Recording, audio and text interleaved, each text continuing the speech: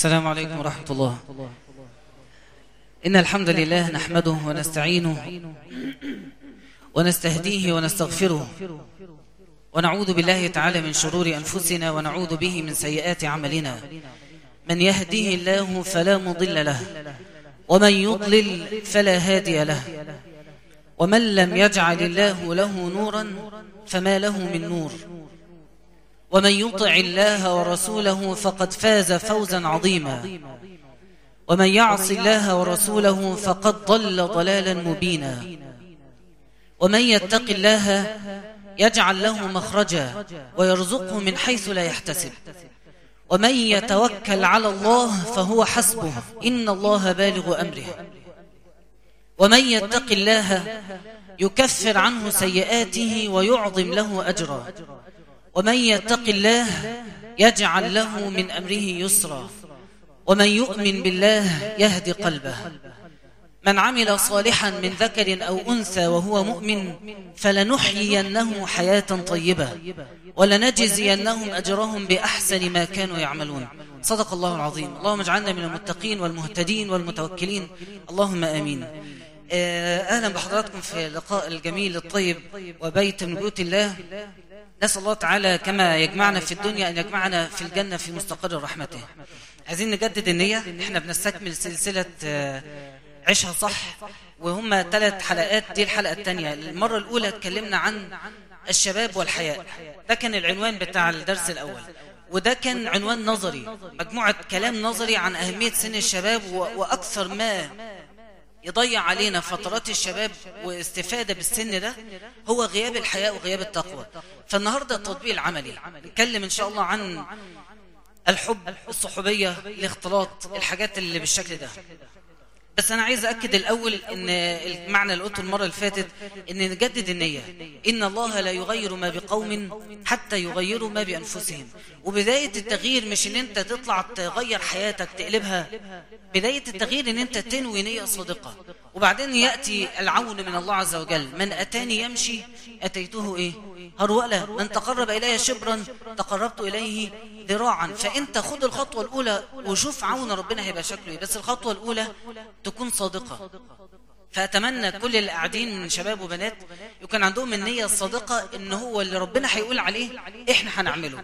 خدها كنية كده، حتى لو أنت في حاجات شايف إن يعني مش وقتها أو صعب إن أنا أبطلها دلوقتي أو أبعد عنها دلوقتي. خد النية، أنا عايز أرضي ربنا، أنا مش عارف إزاي وهحاول أعرف إزاي، بس أنا واخد القرار الأساسي الكبير، أنا ناوي أرضي ربنا عز وجل. تعالوا بقى نبدأ الكلام. 10 دقايق الأولين في الدرس أهم 10 دقايق في الكلام كله، فركزوا معايا كده وصلوا على رسول الله صلى الله عليه وسلم. في قاعدتين هم اللي هتكلم فيهم في 10 دقايق. القاعدتين دول هم اللي هيتبنى عليهم الكلام كله، سواء في موضوع الحب والصحوبية أو في أي موضوع في حياتك. بس مهم قوي إن أنت تركز فيهم وتحفظهم وتقتنع بالكلام اللي هقوله. فأنا عشان كده القاعدة الأولى عنوانها أن تسلم نفسك لله.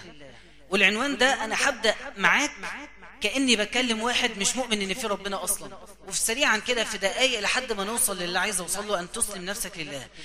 الإمام الشيخ الشعراوي رحمه الله يقول: لو واحد في الصحراء وتاه وما فيش حد حواليه والمدن انقطعت وأيقن إن هو هالك، وبعدين نام وخلاص استسلم الموت ونام، وبعد ما نام شوية أغم عليه الصحة، لقى ترابيزة عليها أشهى أنواع الأطعمة والمأكولات والمشروبات، أول حاجة تخطر على باله إيه؟ ياكل. لا، هو للأسف الشيخ شعبان ما قالش كده، يعني هو قال إن أول حاجة تخطر على باله حتى بعد ما ياكل إنه يلتفت يمينا وشمالا يقول إيه؟ من الذي أوجد هذه المأكولات؟ أنا سايب قبل ما أموت بشوية كانت صحراء فاضية، إيه اللي حصل؟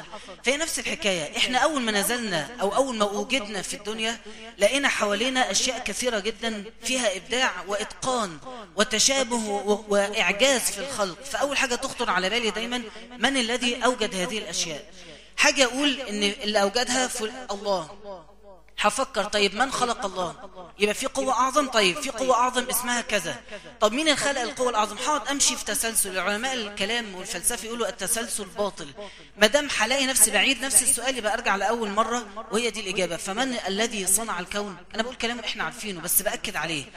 مين اللي خلقك؟ مين اللي صنعك؟ هو الله عز وجل. حط نقطة وخش معايا في النقطة اللي بعدها. تاني حاجة، ربنا خلقك وربنا حكيم، فما فيش حاجة بيعملها إلا بهدف وحكمة، فهو خلقك لهدف محدد جدا. مين اللي يقول لك ربنا خلقك لأني هدف؟ أي حد يطلع يقول أنا رسول من عند ربنا، عندي رسالة ربنا بيبعت لك الرسالة دي، بيقول لك اقرأ أنا خلقتك لكده.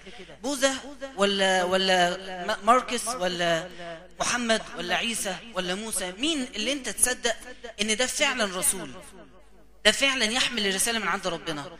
شخص يكون معاه حاجة معجزة لما تعديها على عقلك تلاقيها مش منطقية، فيها حاجة خارقة للطبيعة، يبقى ده رسول. حد فيكم معاه معجزة سيدنا موسى يقدر يمسكها يقول أن أتبع موسى كنبي؟ مفيش. حد معاه معجزة سيدنا عيسى؟ بوذا قال أنا عندي معجزة من ربنا. الوحيد الذي عنده معجزة والمعجزة بتاعته باقية هو مين؟ صلى الله عليه وسلم، محمد. معجزة القرآن، إعجاز علمي ولغوي وتاريخي وجغرافي وطبي وصيدلي وبلاغي، كل أنواع الإعجازات موجودة في القرآن. فيبقى أنت وصلت، إحنا مقتنعين أن الله هو الصانع، هو خالق الكون، وما دام هو حكيم وخلق الكون يبقى خلقك لهدف. وعشان يوصلك الهدف من السماء إلى الأرض في رسول بينزل عليه وحي من السماء إلى الأرض. فالنبي صلى الله عليه وسلم لما نزلت عليه الرسالة والمعجزة بين إيديك، تقدر في أي لحظة تفتح المصحف تأكد لنفسك أيوه دي معجزة وهو الرسول من عند الله. فالنبي صلى الله عليه وسلم أول حاجة قالها لقومه، قال لهم حاجتين. قال لهم قولوا لا إله إلا الله تفلحوا، في طريق للنجاة اسمه تركت فيكم ما إن تمسكتم به لن تضلوا بعده أبدا، كتاب الله وسنتي، مشيتوا عليهم الموضوع انتهى، انتوا ده تطلعوا من الدنيا على الجنة وانتم مطمنين. وتاني حاجة قالها القوم في بدايات دعوته، إني نذير لكم بين يدي عذاب شديد. وقال صلى الله عليه وسلم من المهلكات اتباع الهوى. فأنت عندك طريق للنجاة وطريق للهلاك. طريق النجاة تسمع كلام القرآن والحديث النبي صلى الله عليه وسلم اللي قاله وتنفذه حتى لو مش مقتنع بيه، حتى لو مش فاهم ايه الحكمة من وراه، بس هو ده طريق النجاة. ما دام اقتنعت ان في خالق وخلقك لحكمة وبعت لك رسول ومصدق ان هو رسول، يبقى لازم تنفذ الكلام اللي الرسول بيقوله، لأن هذا هو النجاة. والهلاك في ايه؟ اتباع المرء هواه. يجي واحد مثلا ربنا يقول له حرام ان انت مثلا تصاحب، هو يقول طب ازاي هتجوز من غير ما صاحب؟ لا، مش مقتنع بالكلام ده. قدامك حاجة من اتنين، يا تتبع الهوى ورأيك الشخصي يبقى انت معرض للهلاك، يا تسمع كلام ربنا وتبقى انت كده دخلت في السيف سايد. لا، ربنا اللي هيقوله حامله حتى لو مش فاهم الحكمة منه دلوقتي. المقدمة دي مهمة جدا. انتوا عارفين احد الصحابة راح النبي صلى الله عليه وسلم قال له يا رسول الله اخي بطنه تعباه، فاحنا عارفين ايه اللي فيه شفاء للناس؟ العسل. فقال اسقه عسلا. رجع سقى عسل، راح تعبه زاد وبطنه قلبت اكتر وتعب اكتر، فرجع للرسول يا رسول الله سقيته عسلا فازداد تعبه. قال اسقه عسلا. فرجع تاني سقى عسل ورجع يتعب اكتر، فرجع للرسول. قال له الرسول كلمة غاية في الاعجاز، قال له ايه؟ صدق الله وكذب بطن اخيك. في حد فيكم مؤمن بكلام ربنا بالقوة دي؟ ربنا صادق، والمغص اللي انت شايفه والألم اللي انت شايفه على اخوك كذاب.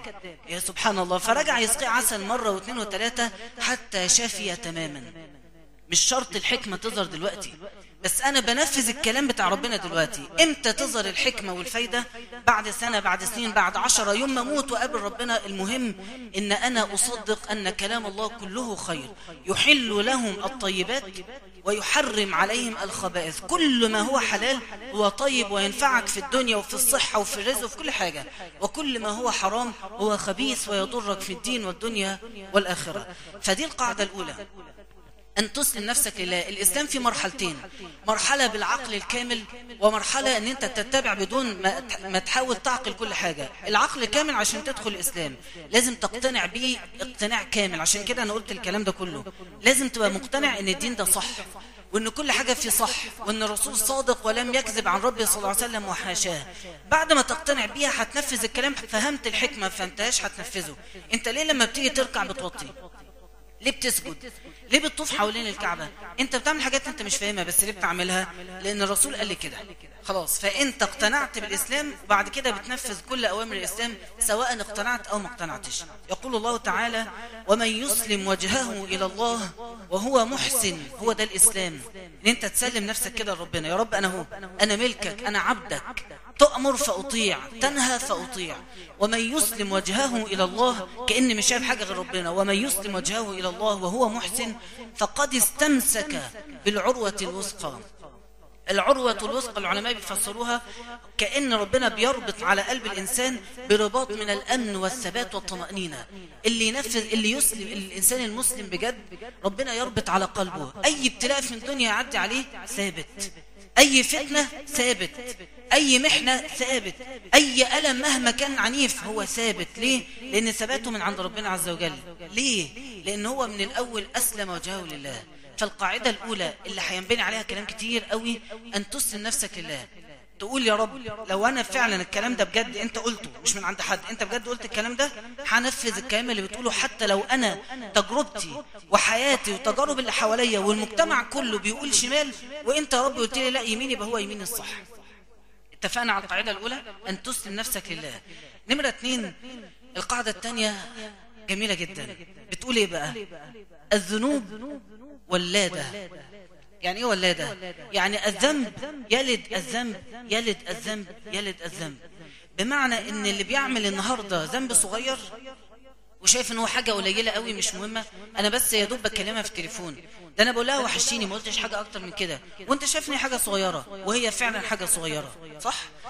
لكن الذنب الصغير لو أهملت وتهاونت فيه بكرة هيكبر، وبعد بكرة هيتضاعف ويكثر وينتشر ويتنوع. تلاقي واحد، والله ده بيحصل، وكل واحد يراجع نفسه أو صحابه، في عنده 15-14 سنة، يوم ما كان يفتح حاجة على النت مثلا مش تمام، يبقى عرقان وخايف وقلبه بيترعش ومرعوب أحسن حد يشوفه، ويا رب أنا خايف أموت، ويطلع يصلي ركعتين. مش ده كان حلو؟ تعال اتفرج عليه بعد 3 سنين تجده كاذب وسارق وخائن وزاني ومرتكب للفاحشة وعاقل والديه وتارك للصلاة ويسب الدين ويسب الأب والأم، وتلاقي حاله اتدهور تماما ويشرب حشيش ومخدرات وخمرة. اللي حصل ده من 3 سنين بس كان بيبقى قاعد بيترعش لو واقف مع واحدة مثلا متدارين مع بعض بيحاولوا لها كلمة حلوة، يبقى قاعد وقلبه بيتنفض. بعد 3 سنين ياخد فلوس من وراء أهله، يكذب عليهم، يخون الأمانة، يعق والديه ومعاملته عامة تبقى سيئة جدا، يلاقي نفسه بيتطور من النظرة لللمسة للي أكتر من كده. فإيه اللي حصل؟ اللي حصل إن هو استهان بالحاجة الصغيرة في الأول. إيه يعني نظرة؟ ما كلهم بيبصوا، يعني جت عليا، ما هم البنات السبب، هم الولاد السبب، هم أي حد السبب. فلما يستهين بالذنب الصغير، والله الذنوب ولادة. الذنوب ولادة. اللي بيقول أنا مش بعمل معاه حاجة، ده احنا يا دوب بنخرج مع بعض بكل احترام وبنتكلم بأدب وكل حاجة، انت شايف ان هي حاجة ذنب صغير قوي مش حاجة كبيرة. الذنوب ولادة. اللي صغير النهاردة بكرة هيكبر. ربنا لما قال لا تتبعوا الشيطان، ولا قالها ازاي؟ لا تتبعوا خطوات الشيطان. الشيطان أقسم بعزة الله وعزتك لأغوينهم أجمعين، كلهم يا رب هدخلهم وراء النار، وعزتك بيحلف هو مع ربنا لأغوينهم أجمعين إلا عبادك منهم المخلصين.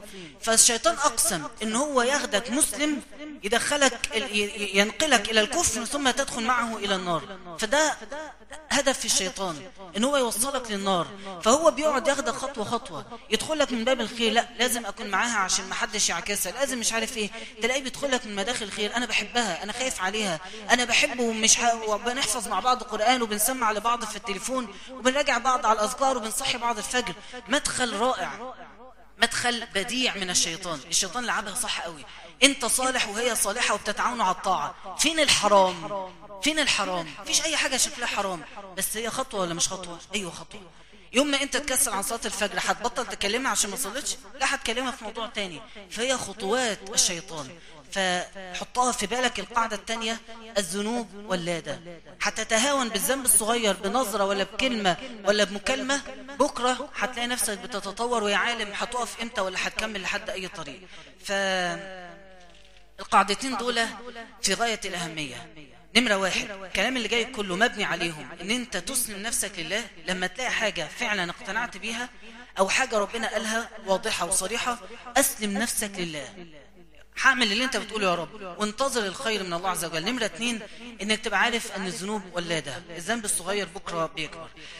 تعالوا بقى نتكلم في الموضوع بشكل عملي اكتر. صلوا على رسول الله. الكلام اللي جاي أغلبه من الدكتور أحمد عمارة، أحد المتخصصين الرائعين في علم النفس، ويعني ممكن ترجعوا له بعد كده في الفيديوهات بتاعته، فأنا هقتبس منه كثير من المعاني القيمة جدا. هو يقول، وفعلا هي كده، إن أروع وأجمل وأمتع ما خلق الله من مشاعر هو الحب. وعلماء النفس بيقولوا أن أعلى طاقات في الوجود، أعلى طاقة في الوجود تخليك نتحفز العمل والهمة العالية هو الحب. فلو واحد بيحب واحد ونظر، كان الصحابة يعملوا كده مع الرسول، يبقى تعبان وهلكان ويشيلوه يروح يقعد بس يتفرج على الرسول فترد إليه صحته. فممكن يبقى واحد عيان، لو شاف اللي بيحبه ولا سمع صوته يلاقي نفسه فاق. لو واحد ما كان مهمل قوي في حياته، كسلان ومالوش اي حاجه بيعملها، يوم ما يحب تلاقي عنده همه وطاقه ونشاط ونومه بيقل وسعيه بيزيد في الحياه. فالحب فعلا قادر ان هو يصنع المعجزات. وفعلا الحب ربنا مش يعني دي مش حاجه جواك عشان تتعذب بيها، ده ربنا خلقها فيك عشان تستمتع بيها اكتر استمتاع. خلق جواك الحب عشان لدرجه ان انت تتعبد الى الله بالحب. يقول الله تعالى: والذين امنوا ايه؟ أشد حبا لله. قل إن كنتم تحبون الله فاتبعوني. فتلاقي أن ربنا عز وجل خلق فينا المشاعر دي، كل واحد فينا بداخل قلبه طاقة حب هائلة، والبنات هو كل واحدة طاقة من الحب كبيرة جدا. فربنا خلقها جواكي علشان تستمتعي بيها مش عشان تكبتيها. محدش بقى يسألني هو الحب حرام، ده سؤال ساذج وما يتسألش. فيش حاجة اسمها الحب حرام، ده نعمة من نعم ربنا أوجدها في قلب كل إنسان وإنسانة. بس المهم زي ما ربنا أوجدها جواك وضع لها ضوابط وشروط علشان تستمتع بحبك أكتر. بمعنى إيه؟ أنت ممكن تلاقي واحدة بتحب واحد جدا بس مش متجوزين، بس طول الوقت حبها متنكد منغص. ليه؟ حاسة ان هي بتعمل حاجة غلط من وراء اهلها، حاسة ان هي بتعمل حاجة ذنب ونفسها تبطله، شايفة ان هي مش حاسة بالاحتواء، ما هو مش جوزها فمش عارفة تبقى تحصل عليه وعلى وقته ومشاعره كاملة، وطول الوقت قلقانة منه. فتلاقي الحب موجود، بتحبه بجد وجدا، ولكن الطاقة او مشاعر الحب اللي جواها مش كاملة، في حاجة بتنغصها، في حاجة مشوهاها. فربنا عز وجل لما أوجد هذه المشاعر بداخلك حط لك شوية شروط علشان لما تمشي على الشروط دي تاخد الحب بأكمل إحساسه وبأروع مشاعره وبأروع التذوق لهذا الحب. فالشروط اللي ربنا بيحطها اوعى تفتكر ان هي بيحط لك حرام عشان يضيقك ولا عشان يضيق عليك، ابدا. هو بيضع حاجات، حدود، علشان يحافظ على قلبك ويحافظ على قلبك من ان هو يتأذى في اي يوم من الايام. في 3 شروط، ويعني هتتعجبوا كمان شوية لما اقول لكم الشروط دي عبارة عن ايه. الشرط الاول عشان تستمتع فعلا بالحب اللي انت عايز، بالطاقة اللي جواك تطلع صح، الشرط الأول ان انت تدرس الإنسان اللي انت بتحبه. ممكن واحد يحب واحدة من أول نظرة زي ما بيقولوا، ويقعد بقى يتبادلوا الحب مع بعض ويقربوا لبعض أكتر ويتكلموا ويعمقوا الحب اللي بينهم، وكل ده هو مش دارس شخصيتها. هو عشان يدرسها محتاج ان هو يتجرد من المشاعر عشان أقدر أقول الصفة دي اللي فيها حلوة أو وحشة. لازم أكون مفيش مشاعر جوايا مغطية، الحب أعمى، ما تكونش في حاجة مغطية على عيني. فعشان أقدر أقيمها لازم أكون خالي من المشاعر. فقبل ما أحب أدرس اللي أنا بحبه، أدرس صفاته. دي الحاجة الأولى اللي تساعد الحب يكون كامل. الشخص ده مناسب ليا كصفات وطباع، بالتالي أبدأ بقى أتدفق معاه في الحب. الحاجة التانية إن أنا أتأكد إن هو هيقبل بيا. ما أنا ممكن أقعد أعلق نفسي بحد وبعد كده ألاقيه زي ما حصل بكده يطلع متجوز مثلا. فلازم الأول إن أنا أتأكد إن هو هيقبل بيا قبل ما أطلع مشاعر وأصدم بعد كده. والخطوة الثالثة، حبيته أو اتعلقت بيه اتعلق بيا. نمرة 3، الأهل يكونوا موافقين. وكتير جدا بيعانوا لأن الأهلين مش موافقين، فيفضلوا بيحبوا بعض ومش عارفين يخسروا أهلهم ولا يخسروا بعض. عارفين ال3 شروط دول للحب السليم هم شروط إيه؟ حد يفكر كده يقول لي دول شروط إيه؟ الأهل يكونوا موافقين إن أنت تدرسها، إن هي تكون موافقة عليك. شروط الزواج، يبقى أنت وصلت لو اقتنعت معايا بال3 نقط دول فعلا هم يخلوا الحب كامل ونقي وصافي، هم شروط الزواج. يبقى الفكرة الأولى اللي هي تعتبر إشاعة وغير صحيحة، فكرة إن أنا عايز أحب قبل ما أتجوز عشان أقدر يعني أبقى حبيتها ونقدر نعيش زواج سعيد بعد كده، فكرة خاطئة، فكرة غير صحيحة تماما. لأن الحب قبل الجواز ممكن يتحول إلى عذاب. لو الاهل ما وافقوش، ولا لو بعد كده هو لقى واحد احسن منك، ولا انت لقيتي واحد احسن منه، ولا بعد فتره لقيتي صفاته مش مناسبه ليكي، يبقى الحب اصبح سبب من اسباب الالم النفسي. فربنا تعالى ارجع بقى تاني، انت مسلم نفسك لله. لما ربنا بيحط لك ضوابط هو مش بيضيقها عليك، هو بيحفظ قلبك، بيحافظ على قلبك، بيحافظ على مشاعرك من ان هي تتأذى او ان هي تحصل لها اي احساس من الالم. فالى هذه الدرجة الحرام كله خير. انا عايز تستوعب المعنى ده معايا للاخر. يوم ما ربنا بيحرم حاجة بيحرمها من خوفه سبحانه وتعالى عليك، من خوف ربنا عليك، ومن حرص ربنا ان انت تدخل الجنة، ومن حرص ربنا ان انت تستمتع في الدنيا، ما فيش اي حاجة تنغص عليك عيشتك في الدنيا. ربنا قال لك خلي بالك، ابعد عن الحكاية دي عشان دي حرام. بلاش تحب قبل الجواز، حافظ على قلبك، حافظي على قلبك. احسن لو مشيتوا في السكة دي انتم معرضين للوقوع في ذنوب اكبر، او معرضين لان العلاقة دي تفشل وتتسبب في الام نفسية. فالحرام كله خير. لما ربنا بيمنع عنك شيء ما منعك إلا لأنه أحبك سبحانه وتعالى. ممكن حد يقول حاجة بقى، بس أنا حبيتها غصب عني، أنا أول ما بصيت لها كده حبيتها، أول ما بص لي حبيته ولقيت نفسي مش قادر أفكر في أي حد غيره. دي إشاعة، والدكتور أحمد عمارة عبر عنها أو شرحها بطريقة جميلة جدا. دي إشاعة، دي حاجة مش حقيقية. فيش حاجة اسمها الحب من أول نظرة. هو بيقول إيه؟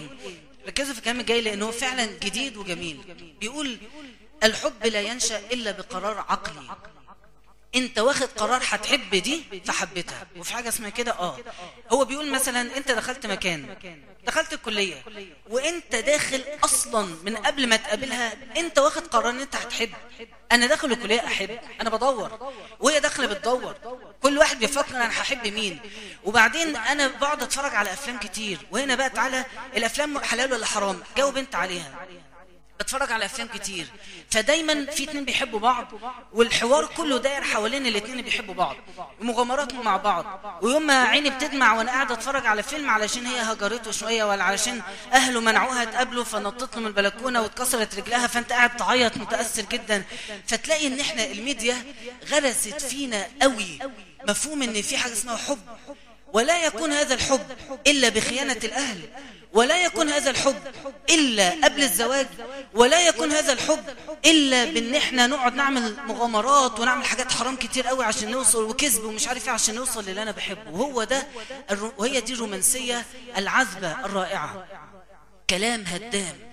هي مشكلتنا في كده، الحب لا ينشأ إلا بقرار عقلي. فإحنا أنت بتقول بس أنا أول ما شفتها حبيتها، لأن أنت واخد القرار ده من 3 سنين، من وأنت عندك 10 سنين، ومن وأنت بتسمع أغاني وبحبها وحبتني وبفكر فيها وبتفكر فيا، وطول الليل نفسي أحس إن أنا مش عارف أنام من كتر ما بفكر فيها. فأول ما بلاقي أي واحدة 50% شغالة معايا، طيب يلا بينا نحب بعض، أنا عندي طاقة للحب وعايزة أطلعها. صح ولا لأ؟ الكلام ده صح. بس الجميل اللي فيه ان معنى ان الحب بينشأ بقرار عقلي ان انا اقدر ما احبش، اقدر اتحكم في نفسي، اقدر اقول انا مش هفتح قلبي الا لمن يستحق.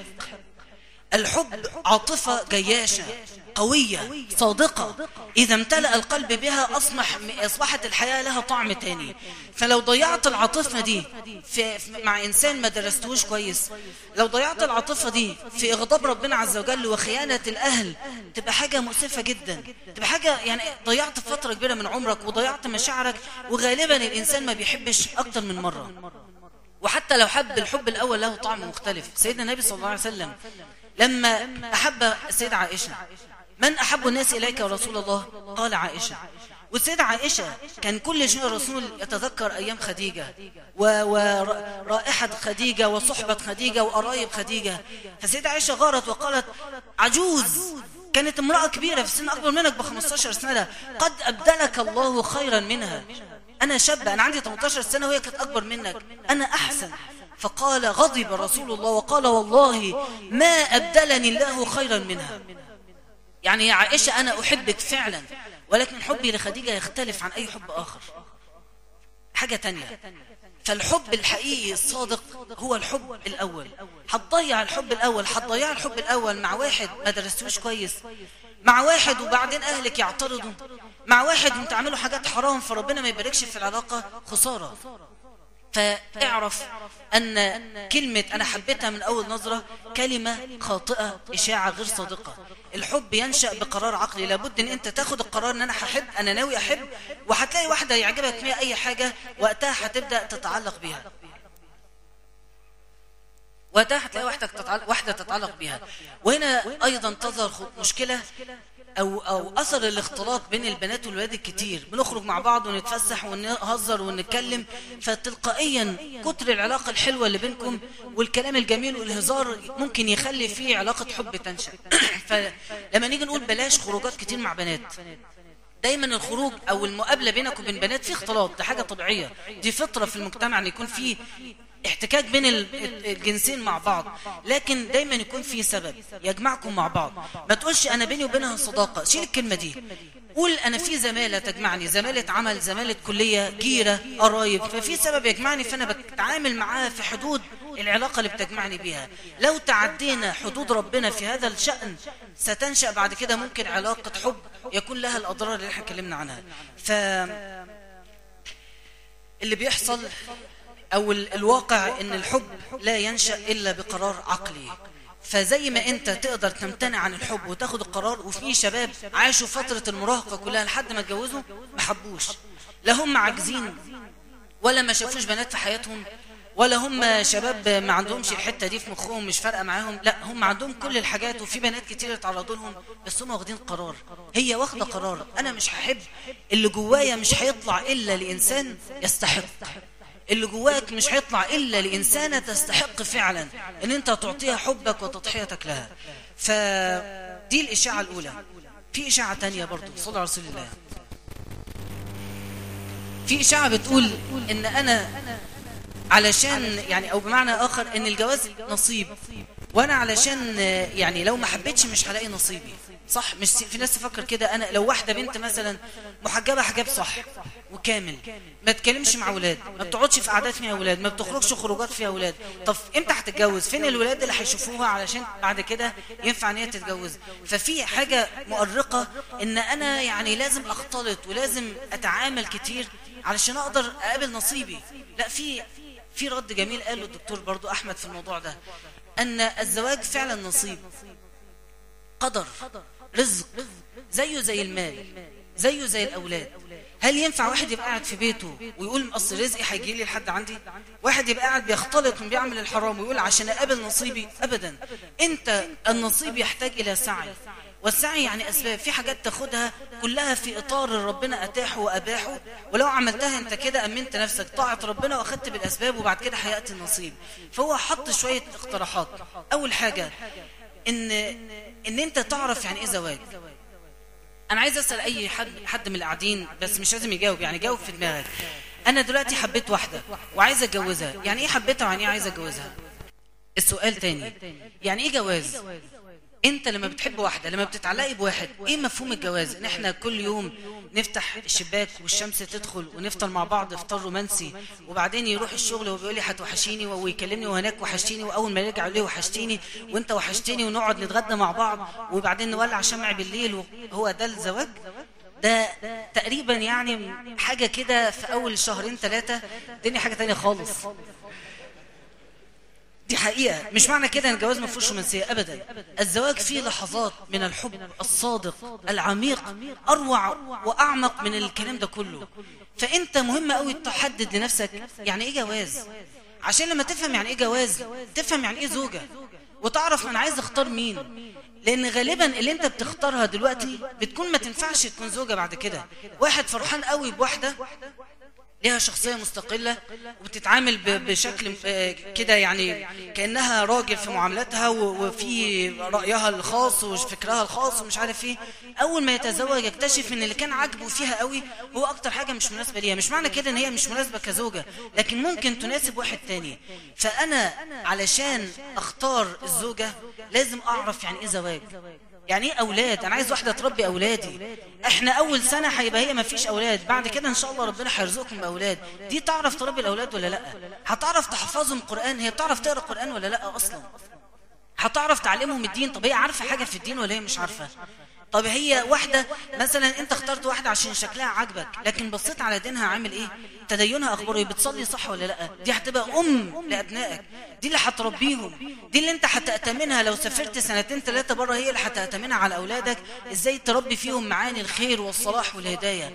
فانت لما تيجي تحب، قبل ما تحب قول انا عايز اتجوز، وقبل ما تتجوز تقول يعني ايه جواز، يعني ايه مسؤوليه، يعني ايه انا انت ممكن تشاركي واحد حياته يجي عليه يوم ما يلاقيش فلوس، يترفد من شغله، هتعملي ايه معاه؟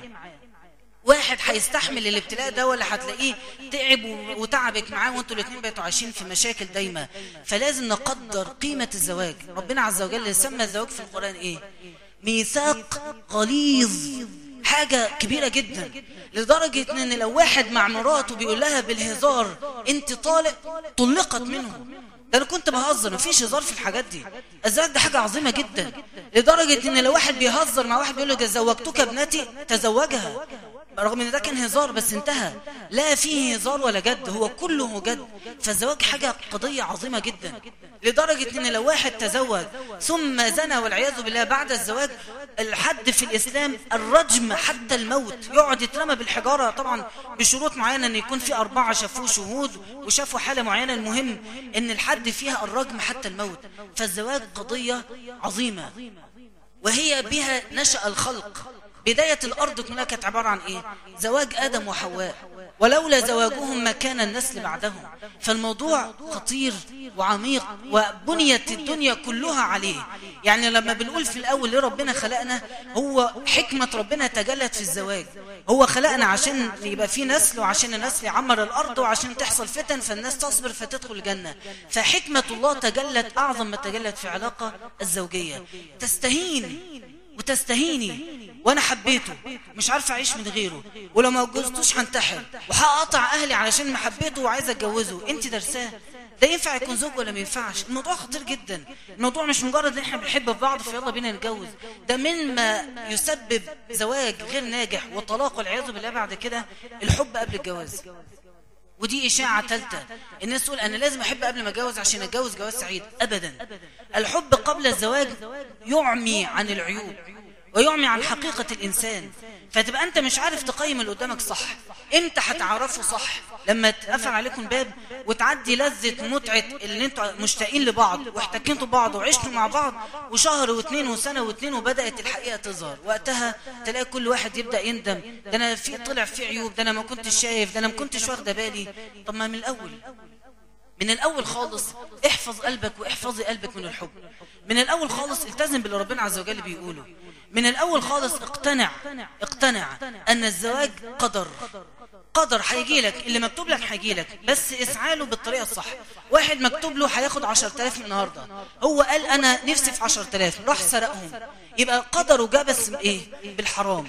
واحد مكتوب لو كان قاعد راح يشتغل كان في اليوم ده هيرزق بشغلانة تجيب له 10,000، لأن قدر، بس الطريقة اللي أخدها بيه حرام مش حلال.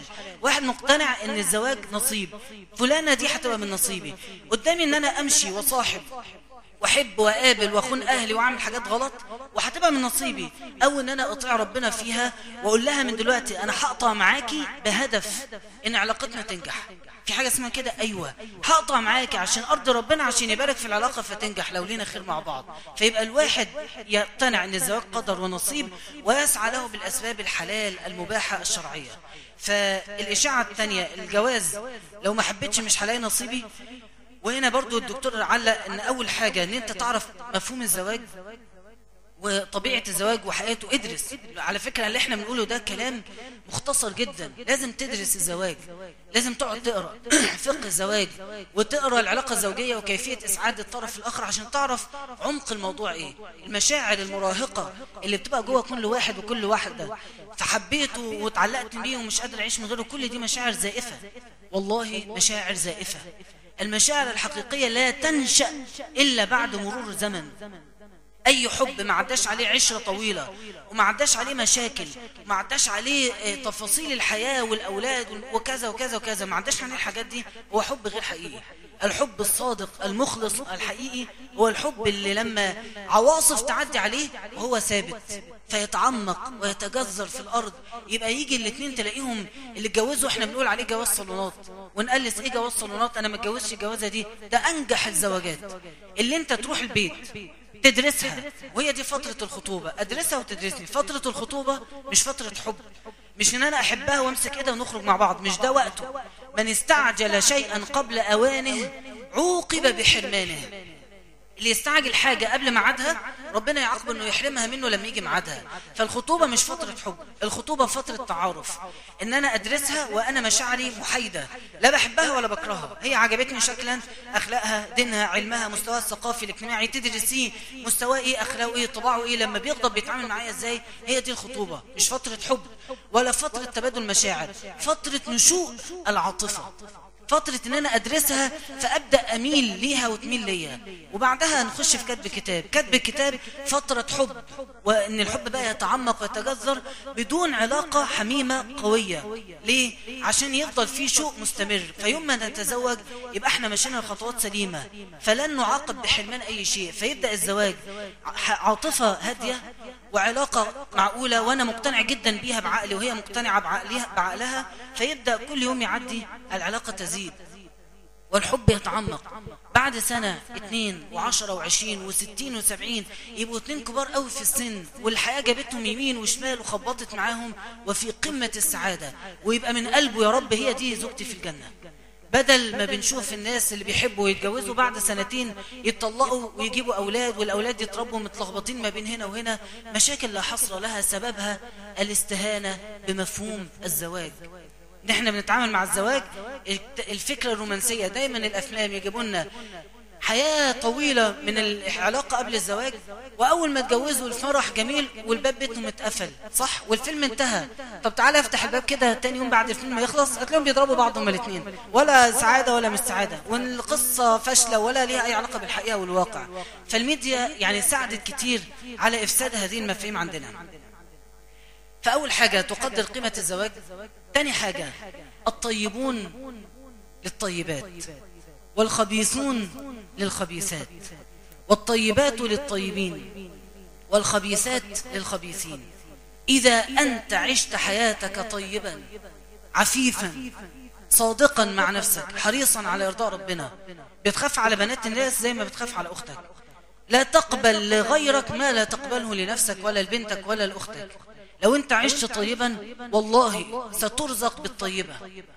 ولو أنت حافظت على قلبك لا يلمسه ولا يمسه إلا أول رجل حلال في حياتك، سترزقي بهذا الرجل الطيب. طبعا بيحصل حاجات كتير تانية، بيحصل واحدة طيبة جدا وترزق براجل يكون ده ابتلاء حياتها، دي قصة تانية، بس أنا بتكلم على الأصل أن الطيبون للطيبات والطيبات للطيبين. فأنت من دلوقتي اشغل بالك وعقلك أن أنت تدرس، تحدد مواصفات شريك حياتك. حددي مواصفاته إيه، شكلا وخلقا وطبعا ومعاملة ومستوى اجتماعي وثقافي، حددي كل حاجة. احلمي بفتى الأحلام وانتظري، يعني انت كده عملتي اللي عليكي، خدتي بالأسباب، عفتني نفسك، درستي شخصيته وحددتيها كملامح رئيسية، وأول واحد يتقدم لك أو في الشغل يبص لك ويعجب بيك فيخش من البيت من بابه أيا كان اتعرف عليك ازاي، بس ماشي في السكة الرسمي، يبقى انتم كده يعني انت اخدتي بكل أسباب الزواج والحب الكامل والسليم. طيب صلى على رسول الله. بس الرسول بيقول لم يرى للمتحبين مثل نكاح. انت بتقول الحب قبل الزواج إشاعة، الحب لا يأتي إلا بعد الزواج والعشرة الطويلة الطيبة. طيب ازاي الرسول بيقول المتحبين لم يرى لهما مثل نكاح؟ هنا الرسول بيعالج مشكلة من مشاكل الاختلاط. هم قعدوا مع بعض في الكلية والاحتكاك مع بعض خلاهم يتعلقوا ببعض. لو هو كان غض بصره وحد يعني في ضوابط للاختلاط وهو التزم بيها عمره ما هيقع في المشكلة دي. طب لو واحد ما التزمش، ما بيغضش بصره مع البنات اللي معاه في الكلية، بيتباسط ويهزر، خلصوا مذاكرة والكورس خلص طلعوا خرجوا مع بعض، قال لها أنا طريقك زي طريقة، طب تعالي أوصلك، فهو قاعد يتجاوز فوقعوا في الحب. فخلاص الحل بدل ما يفضلوا متعلقين ببعض يا ريت يتجوزوا علشان ما يقعوش في الحرام، فده الحل منعا للوقوع في الحرام. بس هنا حل علاج لمشكلة نشأت بسبب الاختلاط الغلط. لو انت من الأول خالص تغض بصرك، قل للمؤمنين يغضوا من أبصارهم ويحفظوا فروجهم، ذلك أزكى لهم، ذلك أطهر لهم، ذلك أنقى لقلوبهم، إن الله خبير بما يصنعون. فده يعني هنا الحديث ده اعتبره علاج لمشكلة قامت، ممكن من الأول أنت تتقي هذه المشكلة إن هي تقع. طيب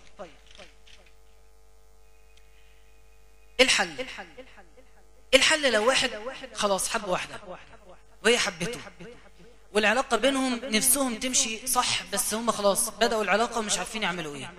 اقول لكم الحل ايه؟ انا هقول حل الاثنين، لواحد حب وواحدة حبت، واحد لسه محبش، ففي حلين مختلفين لكل طرف. لو واحدة حبت خلاص وانت حبتها وتعلقتوا ببعض، نصيحتي ووصية صادقة، اوعى انك تفرط فيها. بكرة الصبح تروح تتقدم لها، بكرة الصبح النهاردة بالليل تصلي استخارة وتكلم أهلك، وبكرة الصبح تروح تتقدم لها. بلاش بكرة، بعد بكرة عشان الجمعة أجازة ويكون باباها فاضي. المهم إن أنت هتتقدم لها في أقرب وقت. اوعى تسيبها، اوعى تعلق بنت بيك وبعد كده تسيبها وتستهين بمشاعرها تجاهك، ولا تستهين بمشاعرك تجاهها. ما دام قلبك اتفتح لوحده وانت عايز تصلح المسار، تصلحه بان انت تكمل معاها بالطريقه الصح اللي ربنا عز وجل اذن بيها. فاول حاجه تفكر فيها ان انت فعلا بكل صدق بنيه صادقه دلوقتي وانت قاعد قول لها، ابعت لها رساله، انا هقطع علاقتي بيكي علشان اقدر اكمل معاكي.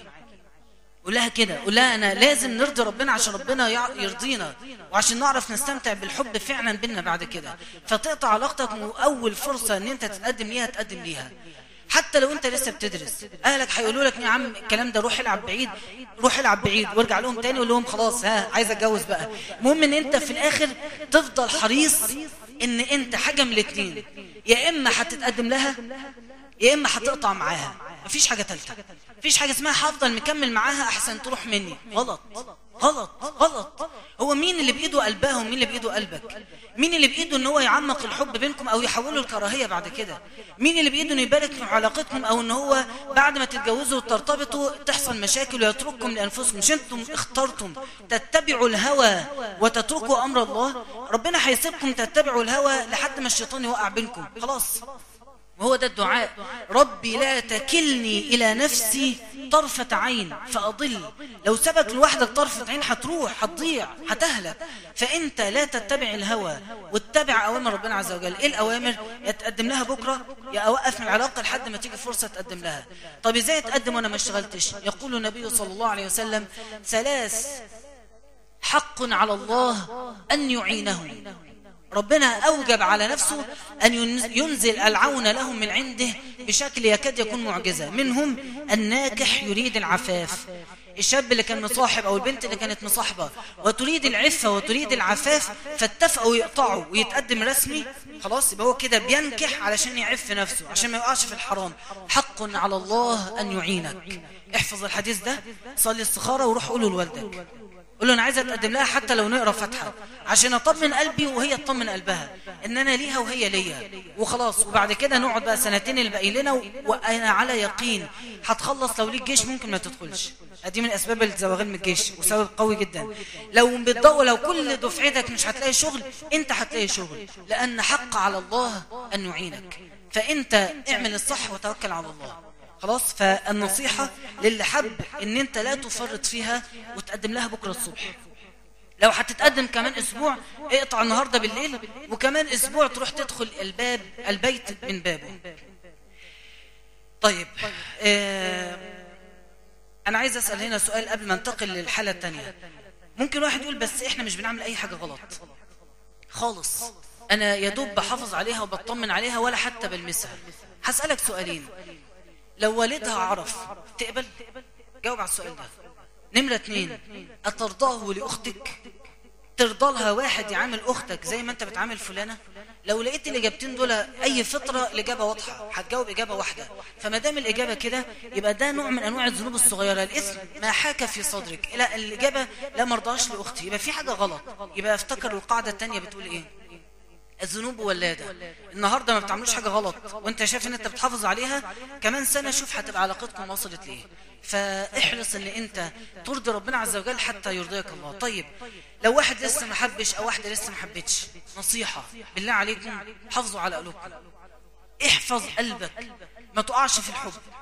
الغي الفكرة دي، خد القرار العقلي أنا مش هحب إلا الإنسان اللي تستحق، وخدي قرارك أنا مش هحب إلا واحد يدخل البيت من بابه، إلا واحد يكلم أبويا قبل ما يجي يكلمني أنا يعني اعتبري نفسك وأنت فعلا كده، أنت كنز ثمين، أنت هدية للإنسان اللي يستحقه. فلما أنت معتبرة نفسك حاجة ثمينة وغالية وهدية، ما تقبليش أي حد يستمتع بيكي ببلاش، واخدك في الرايحة وجاية تليفونات وكلمات حب ويقابلك ويمسك ايدك وتخرجوا مع بعض، كل ده ببلاش، لا تعب ولا تقدم لك بشكل رسمي ولا اشتغل ولا كون نفسه ولا عمل اي حاجة، مدياله نفسك كده ببلاش. لا، انت اغلى من انت تعطي نفسك لاي شاب ببلاش. فحافظ على قلبك وحافظ على قلبك. طب انا عندي طاقة حب، كل واحد فينا عنده الطاقة، وانت بتقول لنا ما نحبش دلوقتي. طب انا احب مين؟ انا عايز احب مين؟ طيب في بدائل كتير، وفي دي نصيحة للأهل وليكوا لما تكونوا أباء وأمهات، رجاء من الأهل، أشبعوا أولادكم بالكلام الحب العاطفي. ابنك عنده 16 سنة، احضنه وبوسه وقول له بحبك، ابعت له رسالة قول له وحشتني. أول ما تقابله وانت لسه سايبه، إيه في حاجة صعبة أوي كده؟ اعمل حاج في ايه؟ ما تروق كده. طب والله على فكرة كثير من شكاوى الناس اللي بيقعوا في العلاقة الحب دي بيبقى سببها افتقاد الحب في البيت. تلاقي البنت ما فيش احتواء، مش حاسة ان في اب بيحتويها، او ام بتاخدها في حضنها وتطمن عليها وتلاقيها تعيط في حضنها وتسمع منها وتحكي لها. فالافتقاد للاحتواء والافتقاد للتعبير عن الحب يخلي الانسان واخد القرار العقلي، انا اول حد اقابله كويس هحبه. فعشان تقطع القرار ده بره لازم تطلع العاطفة دي جوه، مع الأهل، مع أخواتك، مع قرايبك، مع صحابك، مع أصدقاء صالحين، تبقى فعلا تعبر عن حبك ليهم وتخرجوا مع بعض. وأجمل الحب هو الحب في الله. مع القرآن، تحب القرآن وتستمتع بصحبة القرآن وتصاحبه ليلا ونهارا. مع النبي صلى الله عليه وسلم، احنا داخلين على ست الرسول، تحب الرسول وتدرس سيرته وتقعد تستمتع بكل تفاصيل حياته كأنك عايش معاه، فتحب النبي صلى الله عليه وسلم. مع الله، تحب الله تبارك وتعالى، تتذوق حلاوة حب الله، ان انت ربنا وحشك، ان انت القيام بالليل بيوحشك ان انت تمسك المصحف وتقعد تتأمل في روعة كلام الله عز وجل، يوحشك ان انت ترمي راسك على الارض وتقعد ساجد وتحك راسك من الارض، كأن انت بتحس ان يعني دي بتحتضن السماء لما انت بترمي راسك على الارض. فتقدر تعوض الحب بأساليب كثيرة جدا، لكن مهم ان انت تحب وتستمتع بالحب لحد ما يأتي معاد حب الزوجة. ان شاء الله استمتع بالحب وطلع الطاقة اللي جواك مع من يستحقها. ختاما اخر بقى دقيقتين، ما تركت أضر على الرجال فتنة بعدي من النساء. ما تركت بعدي فتنة أضر على الرجال من النساء. أكثر ضرر في حياتنا وأكثر ابتلاء، فعلا ابتلاء صعب في حياة أي واحد وأي واحدة، هو ابتلاء العلاقة مع الطرف الآخر.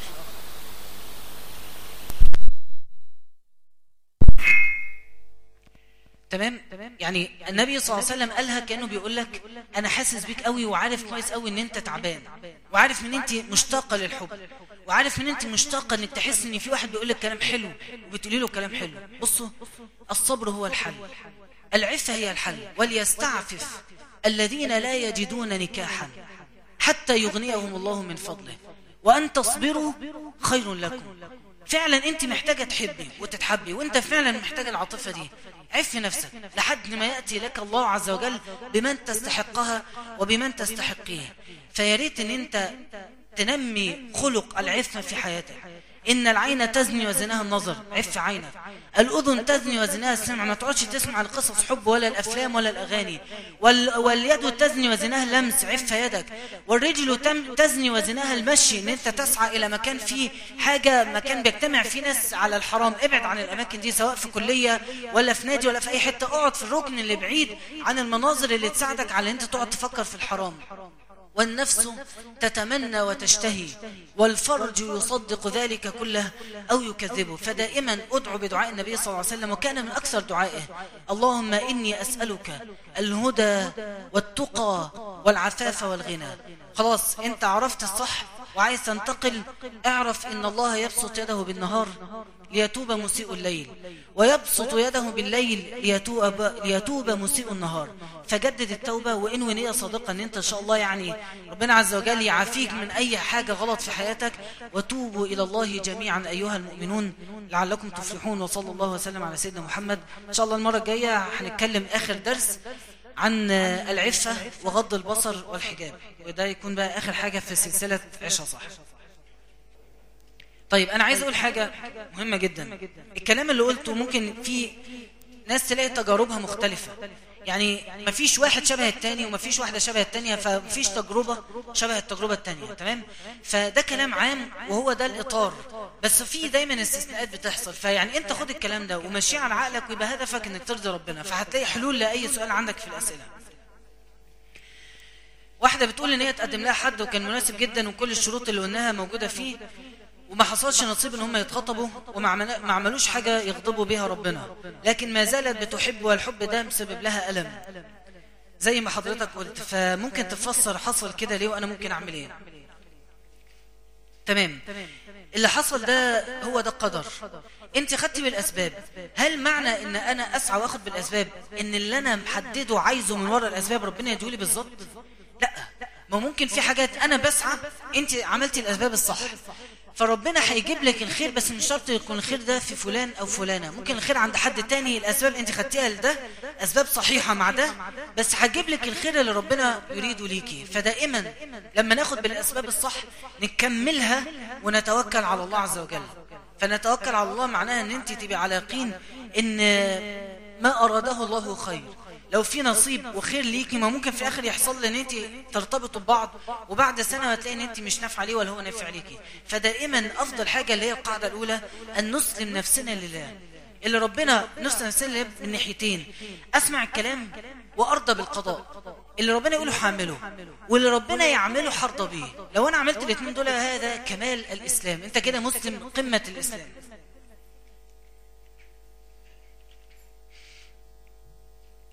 بدأت وقطعت الصحوبية عشان خفت من قد جاءكم نذير، فكل أنواع العناء أعانيها، لكن أول 5 آيات من سورة العنكبوت بتصبرني: أحسب الناس أن يتركوا أن يقولوا آمنا وهم لا يفتنون. فاضل حاجة بس، إني بروح الشغل وبرجع من غير أي إنتاج، فالشيطان بقى بيقول لي كده هتقعي في ذنب أكبر وتبقى فلوسك حرام. فالحل إيه بقى؟ إنك ترجعي له عشان فلوس تبقى حلال، صح كده؟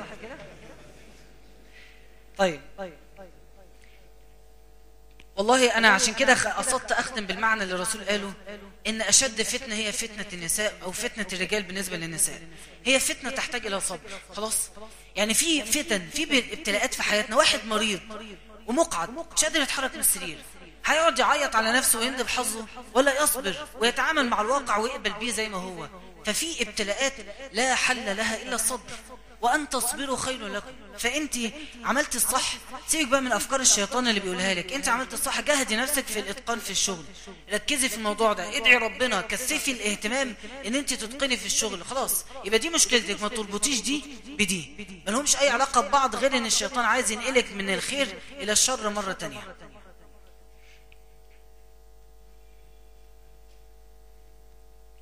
لو إنسانة ملتزمة إلى حد كبير بس أعجبت بإنسان ولم يعلم أحد غيرها والله سبحانه وتعالى وحده يعلم، وهو مجرد إعجاب وكل تصرفاتها كانت في حدود الالتزام، فبس هي بتحس بتأنيب ضمير وإن كده حرام، وحتى لو تقدم ليها تريد إنسان على قدر أعلى في الالتزام يأخذ بيدها إلى الجنة. بصوا مبدئيا كده، ودي حاجة بديهية، ربنا مش بيحاسب على المشاعر. بتحبيه ومتعلقة بيه، طالما بتغضي بصرك، طالما العلاقة بينكم في حدود الاحترام ومفيش نطاق خارج كده، يبقى ربنا مش بيحاسبنا على المشاعر. انت قلبك متعلق بيه وعقلك بيقول ان ده إنسان مش مناسب، فالرسول بيقول بوضوح: إذا جاءكم من ترضون دينه وخلقه فزوجوه. فشروط الزوج الصالح الدين والأخلاق. فلا، راجعي نفسك وتأكدي ان التعلق ده زائف، وانصحك ترجعي تسمعي كلام الدكتور أحمد عمارة مرة تانية في موضوع الحب، عشان كلامه منطقي وسليم جدا في ان الحب قبل الزواج عمره ما كان حب خالص، مش أي علاقة بالحب الحقيقي. فارجعي للكلام واسمعيه مرة تانية. طيب أنا دلوقتي مصاحبة والموضوع بجد ومش بشوفه خالص، طب ازاي؟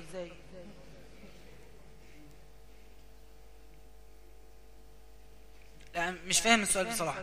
يعني مصاحبة ومش بتشوفيه خالص، يبقى متعلقة بيه بس مش بتشوفيه، يبقى نفس إجابة السؤال اللي فات أعتقد. يعني المهم إن مفيش حاجة بره المشاعر، وزي ما قلت حاولي تحفظي قلبك، يعني تبعدي عنه قد ما تقدري، تتجنبي التواجد في المكان اللي هو فيه حفاظا على قلبك، لأن ممكن لو شغلتي عقلك تلاقي إن هو إنسان مش مناسب. آخر بقى سؤالين عشان الوقت.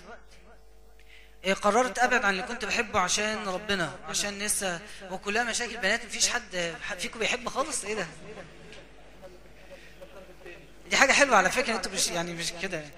قررت أبعد عن اللي كنت بحبه عشان ربنا، وعشان لسه فاضل لنا كتير على الارتباط الرسمي. ممتاز. ومقتنع باللي عملته، بصلي وبصوم والقرآن وهو كمان، بس المشكلة اني افتقده جدا ساعات، وبفضل عصبية معظم الوقت، وممكن ما اعرفش انام. مبسوطة اني سبت حاجة عشان ربنا، بس مش عارفة اعمل ايه عشان ارتاح بجد من جوايا. تقريبا نفس الاسئلة ونفس الاجابة. الحل ان انت تستمسكي اكتر واكتر باللي انت فيه، وتشغلي نفسك بالايتام، تشغلي نفسك بالفقراء، تشغلي نفسك باعمال الخير، تشغلي نفسك بحفظ القرآن، تقعدي تشغلي اكتر وقتك في يومك وليلك، بحيث ان عقلك لا ينشغل الا بما يرضي الله عز وجل. وتصبري، وان تصبروا خير لكم.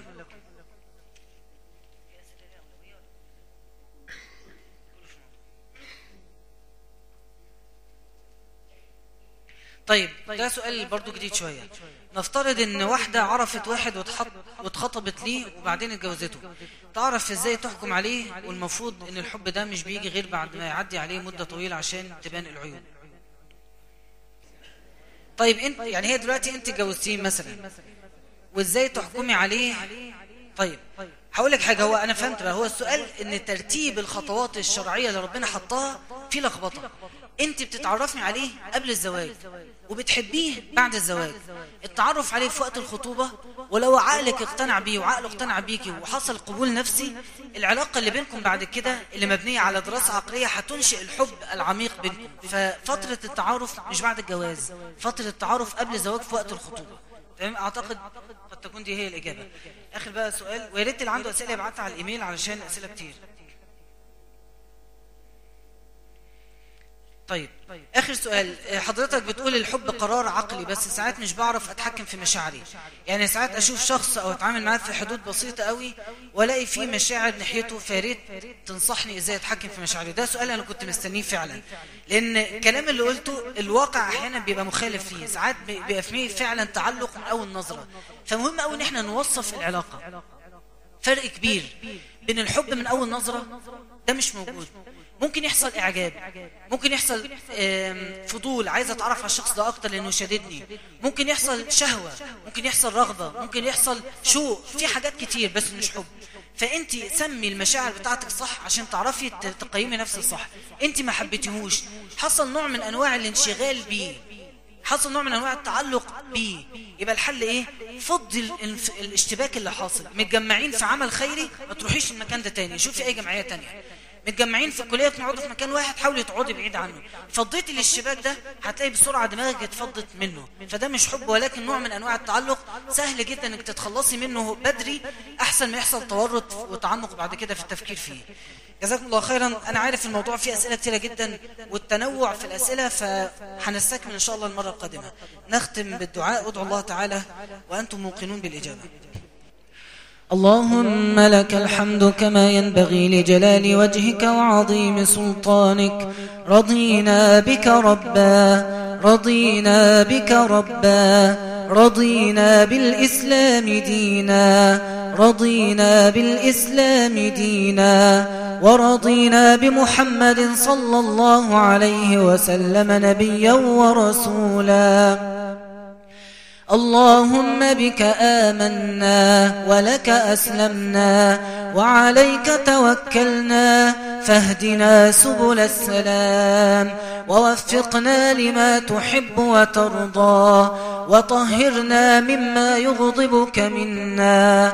اللهم اهدنا لما اختلف فيه من الحق بإذنك، إنك تهدي من تشاء إلى صراط مستقيم. اللهم صل وسلم وبارك على نبينا محمد في الأولين والآخرين. اللهم رضنا بقضائك، اللهم قنعنا بعطائك، اللهم ارزقنا خشيتك حق خشيتك، اللهم اجعل خشيتك أخوف الأشياء إلى قلوبنا، واجعل طاعتك أحب الأشياء إلى قلوبنا. اللهم ارحمنا بترك المعاصي أبدا ما أحييتنا، ومتعنا بأسماعنا وأبصارنا وقوتنا ما أبقيتنا.